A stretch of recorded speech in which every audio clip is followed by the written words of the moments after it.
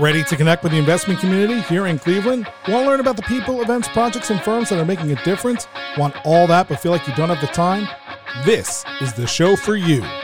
Welcome to Guardians of Finance. Brought to you by the CFA Society of Cleveland and hosted by Matt McLaughlin, portfolio specialist at Diamond Hill Capital Management. Guardians of Finance will provide you with a chance to foster deeper connections and know what is getting the attention of Cleveland's investment community. Subscribe to the podcast on your favorite podcast platform and head to guardiansoffinance.com where you can connect or reconnect with the CFA Society of Cleveland and attend an educational or social event and find volunteer opportunities. And now, here's your host, Matt McLaughlin. Hello and welcome to the Guardians of Finance. I am your host, Matt McLaughlin.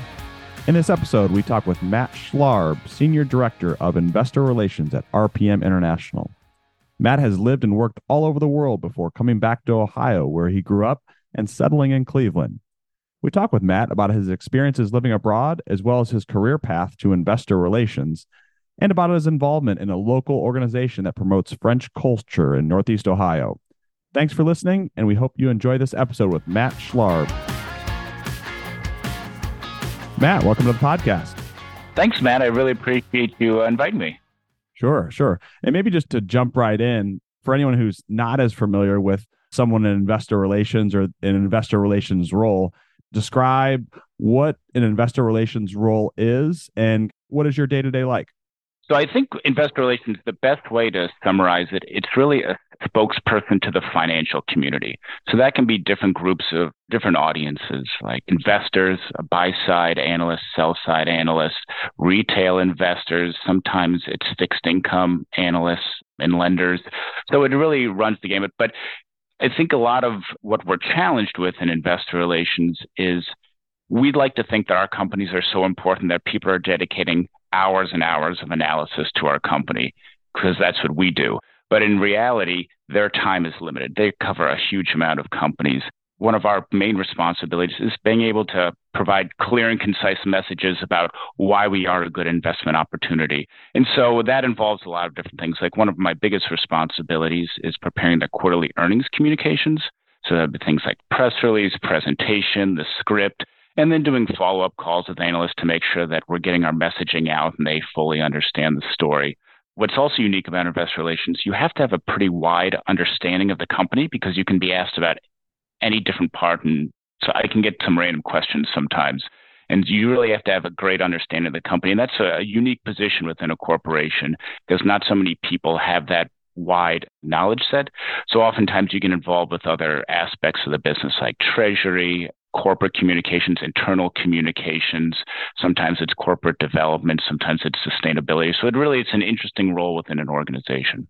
How does one get into an investor relations role? I'm guessing it's not maybe a traditional career path. Maybe we can start about kind of how you got in there and maybe how others have gotten into investor relations role. Because I feel like it's this within the financial community, it might be this little hidden gem of a role that maybe not a lot of people know about, that at least that aren't on the buy side or talking to investor relations people. But how does one get into that kind of role within an organization?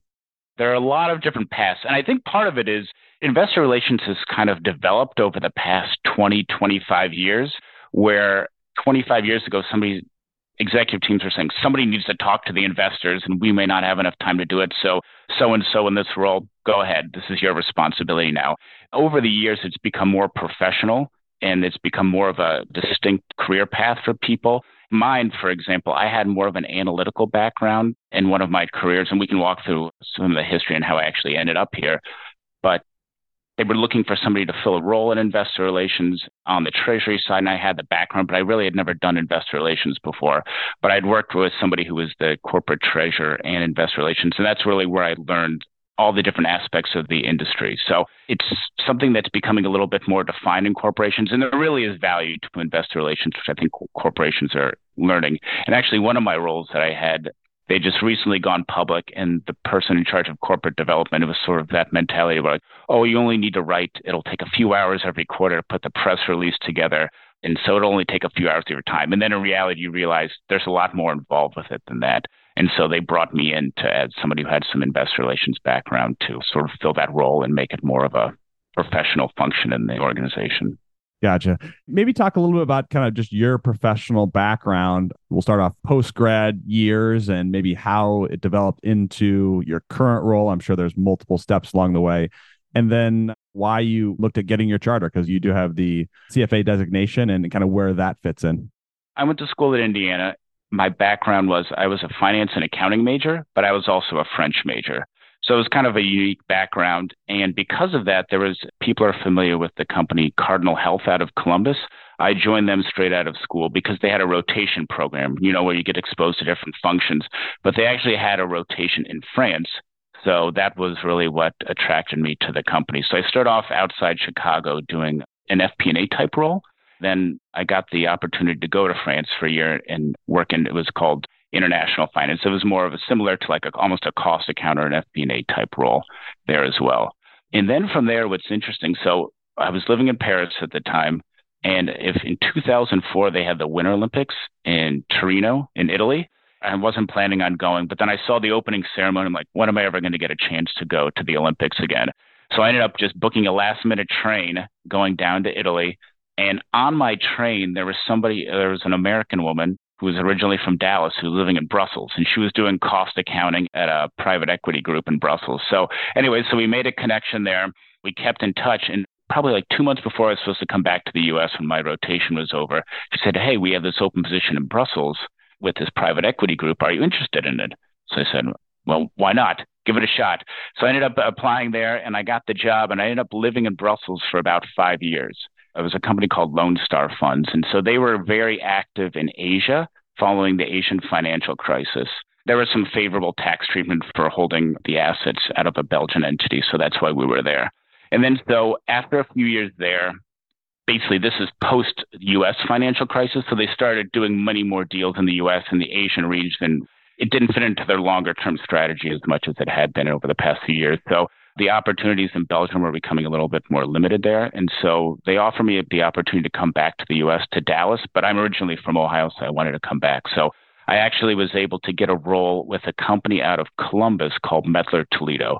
I had a friend whose father worked there, headed up taxes. So I interviewed there and I got the job. And what was interesting there, if Mettler Toledo, they do precision instruments, but they also do big industrial scales and even some scales in grocery stores. But they have a joint headquarters between Columbus and then Switzerland. So it's a nice opportunity to come back to the U.S. and work in that sort of that international environment, but actually still be in Ohio. And that's where I started off in investor relations because of my financial background. Like I said, I worked for a woman there named Mary Finnegan. She was the treasurer and head of investor relations for 20 years. And again, I think when she started out, investor relations was sort of a nascent career path. And over time, it actually became more and more developed.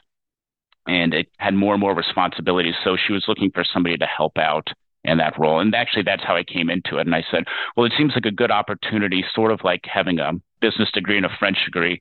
The investor relations, it's a lot of analytical skills, but it's also the communication. So it's a combination of left brain and right brain. So anyway, so that's how I ended up in investor relations. Cool. That's a really interesting story. Was the driving force for kind of your career path, because it seems like you always wanted some sort of international, or you like that aspect, was that what drove you to kind of the corporate finance route? Or was it more like, I want to be in corporate finance and, kind of the international piece just kind of happened to be there? It's always happened to be there. Maybe it has built throughout your career.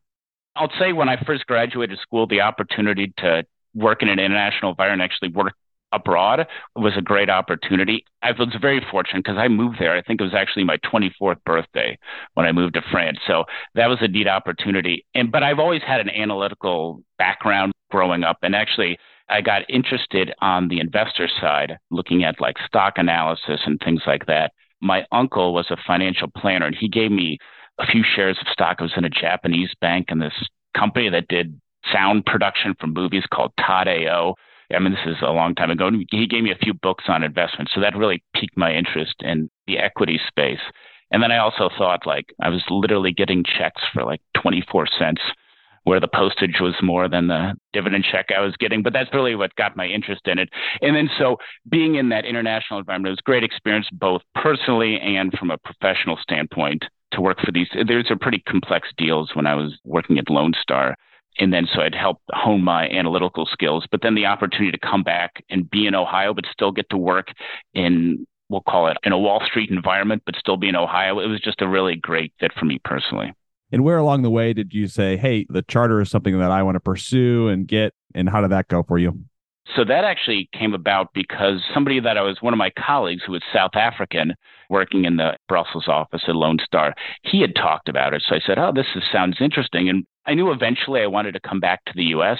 And it was a way to, of course, like you sort of burgeon your credentials by taking it, but it also helped me learn about different areas of financial analysis that I didn't have as much exposure to. And so that was a great fit. And I actually took the first 2 years in Belgium, in Brussels.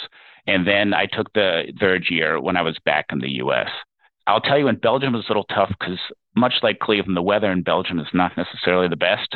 And it was easy to start studying in January. That wasn't a problem. But it was always like May when the weather started to get nice and you could hear the terraces filled with people drinking beer and having a good time. So that really basically said, I don't want to take this test again. I'm going to study as hard as I can because I've got to pass this year. I think there's many people listening that can identify with that story with the charter in May, things getting nice. And I know myself, like countless times, I'm like, oh, that Kentucky Derby really seems really nice. People are out for that right now. Oh, the Indianapolis 500, that'd be fun to go to. Oh, wait, no, I got the test next week, which they've changed the exam schedule around. So I don't think as many people know that pain of May, but I can definitely identify with you with that.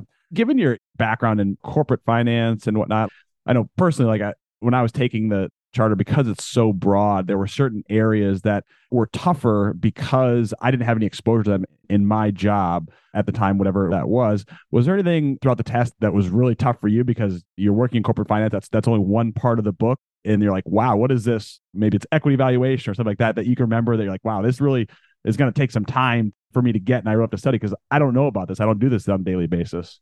I think anyone who takes the CFA exam, that's going to be a case because it's so broad in scope that there's always an element that you're not necessarily familiar with.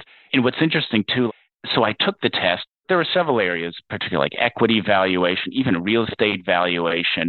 But what's interesting is when I got the job at Mettler Toledo, I actually ended up using a lot of that because sitting in the Treasury Department, all the real estate leases and options to buy facilities came through Treasury. So I had to do that analysis. So it actually really helped me that I had a background in there and could start working on it. You mentioned growing up, you grew up in Ohio. Was it your uncle was a financial planner? Was that your first exposure to investments, finance? What age was that? What about it said, hey, this is something I want to maybe pursue as a career? And maybe in your earlier life, how did that progress into maybe college? So that probably started when I was around probably like my 10th or 11th birthday when he gave me the books. And so I just started reading the books, and it was this concept that you could actually let your money work for you. And of course, I had a savings account growing up and getting my, $3 of interest every year. But being able to read that book and learn about how the process worked and how you could do analysis, and if you did the work, that you could actually outperform the market. And that's what piqued my interest. And then as I went through my high school years, I took my savings from my summer jobs and started investing that. And I can't say that I have any superior analysis skills at that time, but I actually invested in some company called Calpine.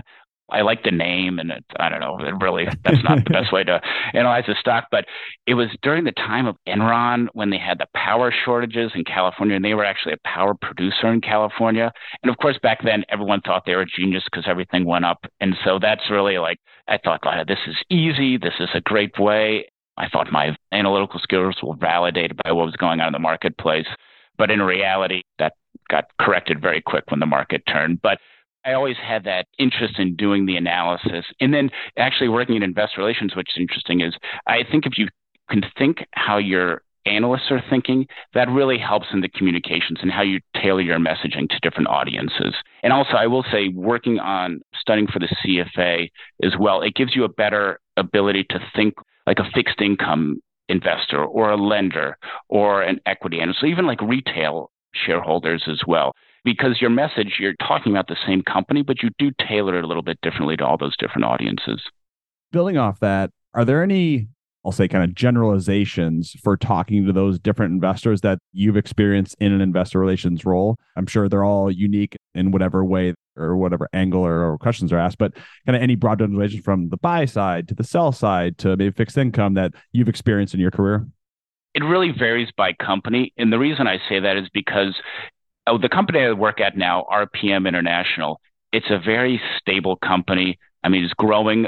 It's very diversified. So there's not a huge amount of volatility in earnings.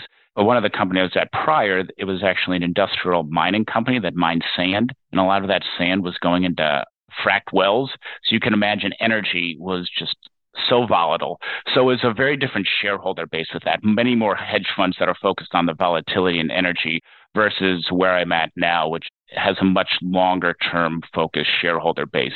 The messaging is different for those different groups of investors and what they're focused on as well. How do you acquire that knowledge of kind of what the investor base is? Is that just having those conversations with them over time? You get that feel, or is there something that there's a research you can do ahead of time? How do you do that? It's a lot of experience. And I was very fortunate. When I was at Medler Toledo. Like I got to sit in on a lot of investor meetings. Certain investors would actually be focused on different metrics. Some would be focused on different areas of the business. And then you can tell people are looking more for what are the shorter term results going to be, and other ones are focused more on the longer term. But it comes with experience and going to a lot of conferences, you go to roadshows, and honestly, it even varies by geography. You can tell there's a different type of question when you visit Kansas City versus when you visit New York.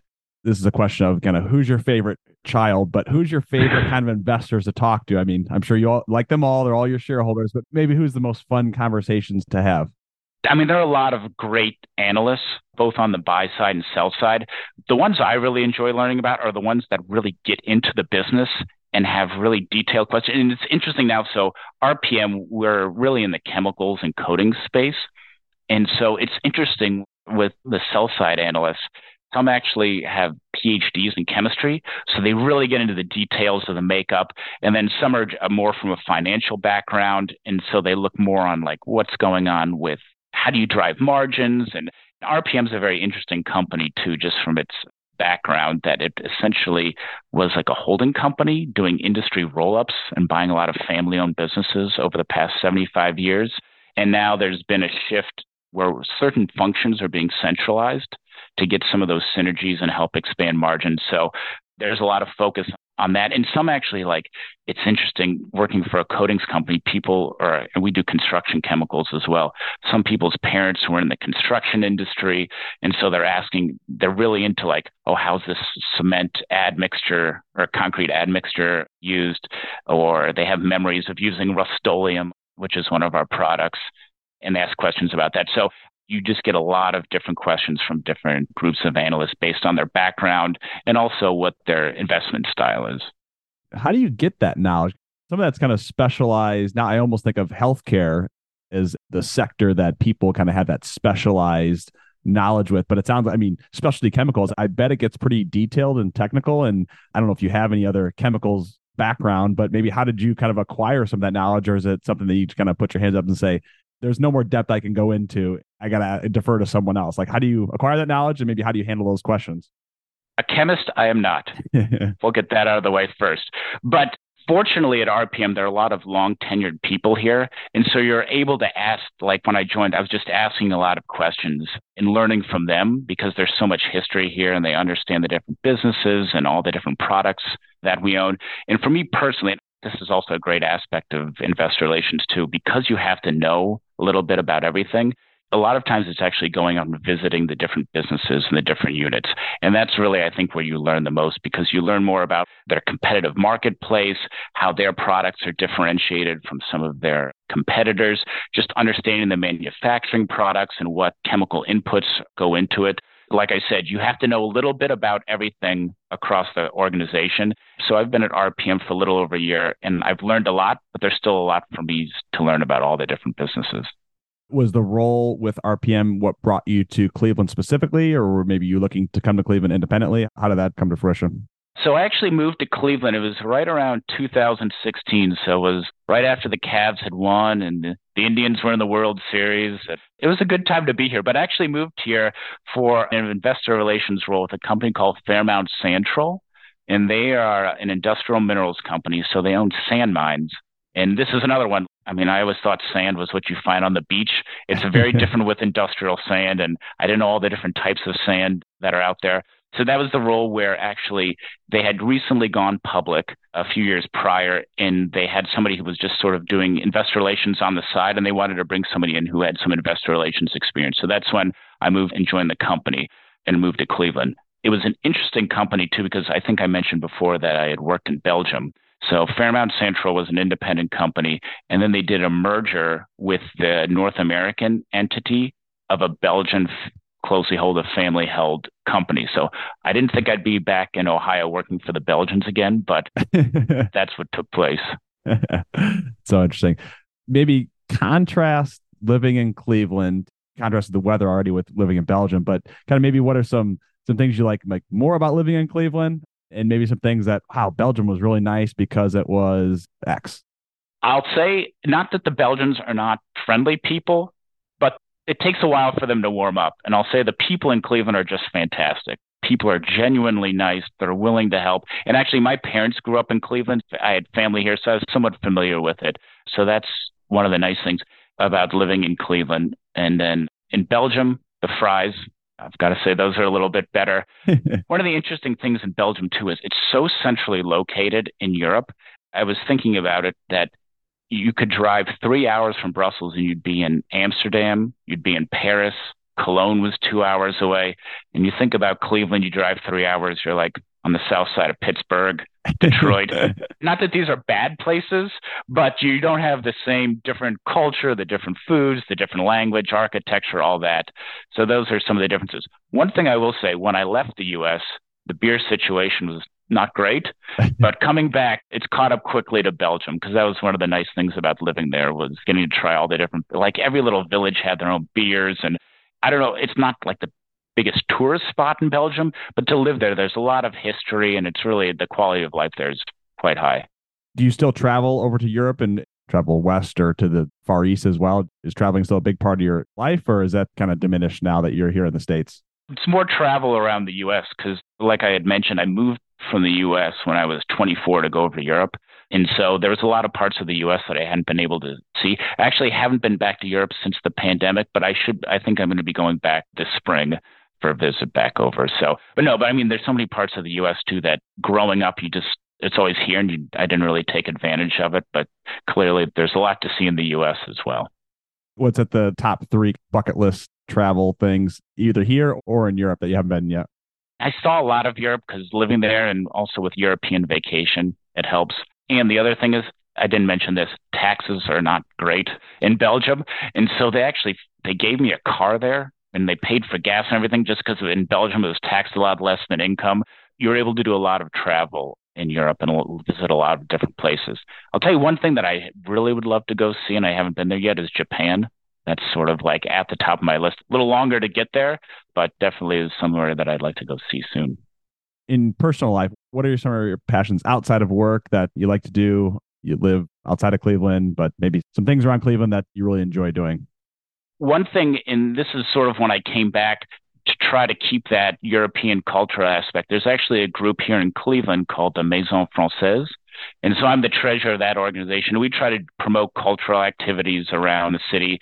So like we do things like we will go, I don't know if you've been to Edwin's at Shaker Square. It's a really interesting restaurant. So all the people there had previously been in prison, and they go there and they actually get a place to live, and they get education. They learn how to work in the restaurant industry. There's a chef or as a server, and it's just a great story. They actually did a movie there, a short film that was up for an Oscar a few years ago called Night Skills. In the food, it's fantastic, and it's a great mission. It's great food, and it helps promote French culture in Cleveland. Of course, we take advantage of things like we do a French guided tour of the art museum. We'll go to the orchestra when there's a French composer, and they're actually the French are opening a cultural garden along MLK soon, which I know we've been working hard for several years. So that's one nice thing that you're still able to keep a little bit of that European culture. And that's the thing is, I mean, Cleveland is a pretty diverse community in terms of restaurants and different groups around town. So that's one thing that I probably wouldn't be taking as much of an advantage of had I not had that exposure living in Europe. I think one of the more well-known French restaurants around the area is Chez Francois in Vermilion.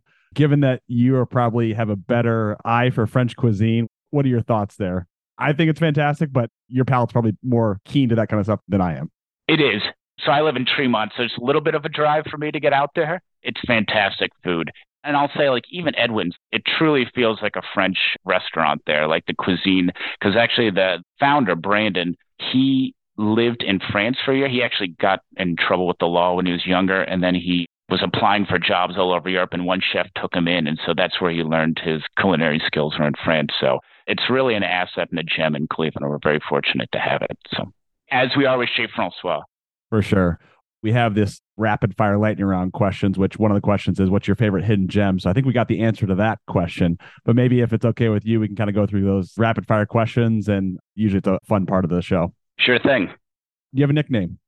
When I was younger, I mean, you can do a lot of stuff with Schlarb, but my nickname used to be, so I was on a swim team when I was younger, and so it was B.A. Beschlarbicus for those who might know the A team, but that's going a little bit further back. That's a good one. That's a good one. I know you mentioned a couple maybe things that you kind of do outside of work, but any other hobbies that you're really passionate about that you often do? Cycling is another one. That's a big thing in Belgium too, because if you're familiar with Eddy Merckx, who won the Tour de France decades ago, and also the northern part of the country is pretty flat. So when you're in a pretty flat geography, biking's a nice thing to do. And around Cleveland, the amount of trails that they put in over the past several years, and there's actually like more of a biking culture, so people are looking out for it. That's one of the things that I've really been able to take advantage of since moving to Cleveland. Favorite recipe to cook? Maybe it's a French recipe. Confit de canard. I don't know if you've ever had that. It's like duck leg that's cooked in duck fat. So clearly anything cooked in fat is not going to be so bad. But yeah, that's good. And actually, it's kind of a mess and it takes a long time to cook. So oftentimes Edwin's is where I'll go for that fix. Gotcha. Favorite book about investing or finance? It probably would be Beating the Dow. And the reason I say that is because that's the book that my uncle gave me many years ago that really got my interest started in doing equity analysis and learning more about stocks and the stock market. Profession you'd be in if you weren't an investor relations professional? Going back, it might actually be in the State Department doing something with diplomacy. Because actually, when living in Brussels, there's a lot of different international institutions there. You've got NATO there. You've got embassies to the EU. You've got embassies to Belgium. So I was able to meet different people who worked in that department. And it's a lot less glamorous than I think people realize. It's not just going to embassy parties and things like that, but it's actually really important, can have a really profound impact on different world events that are going on. Favorite metro park?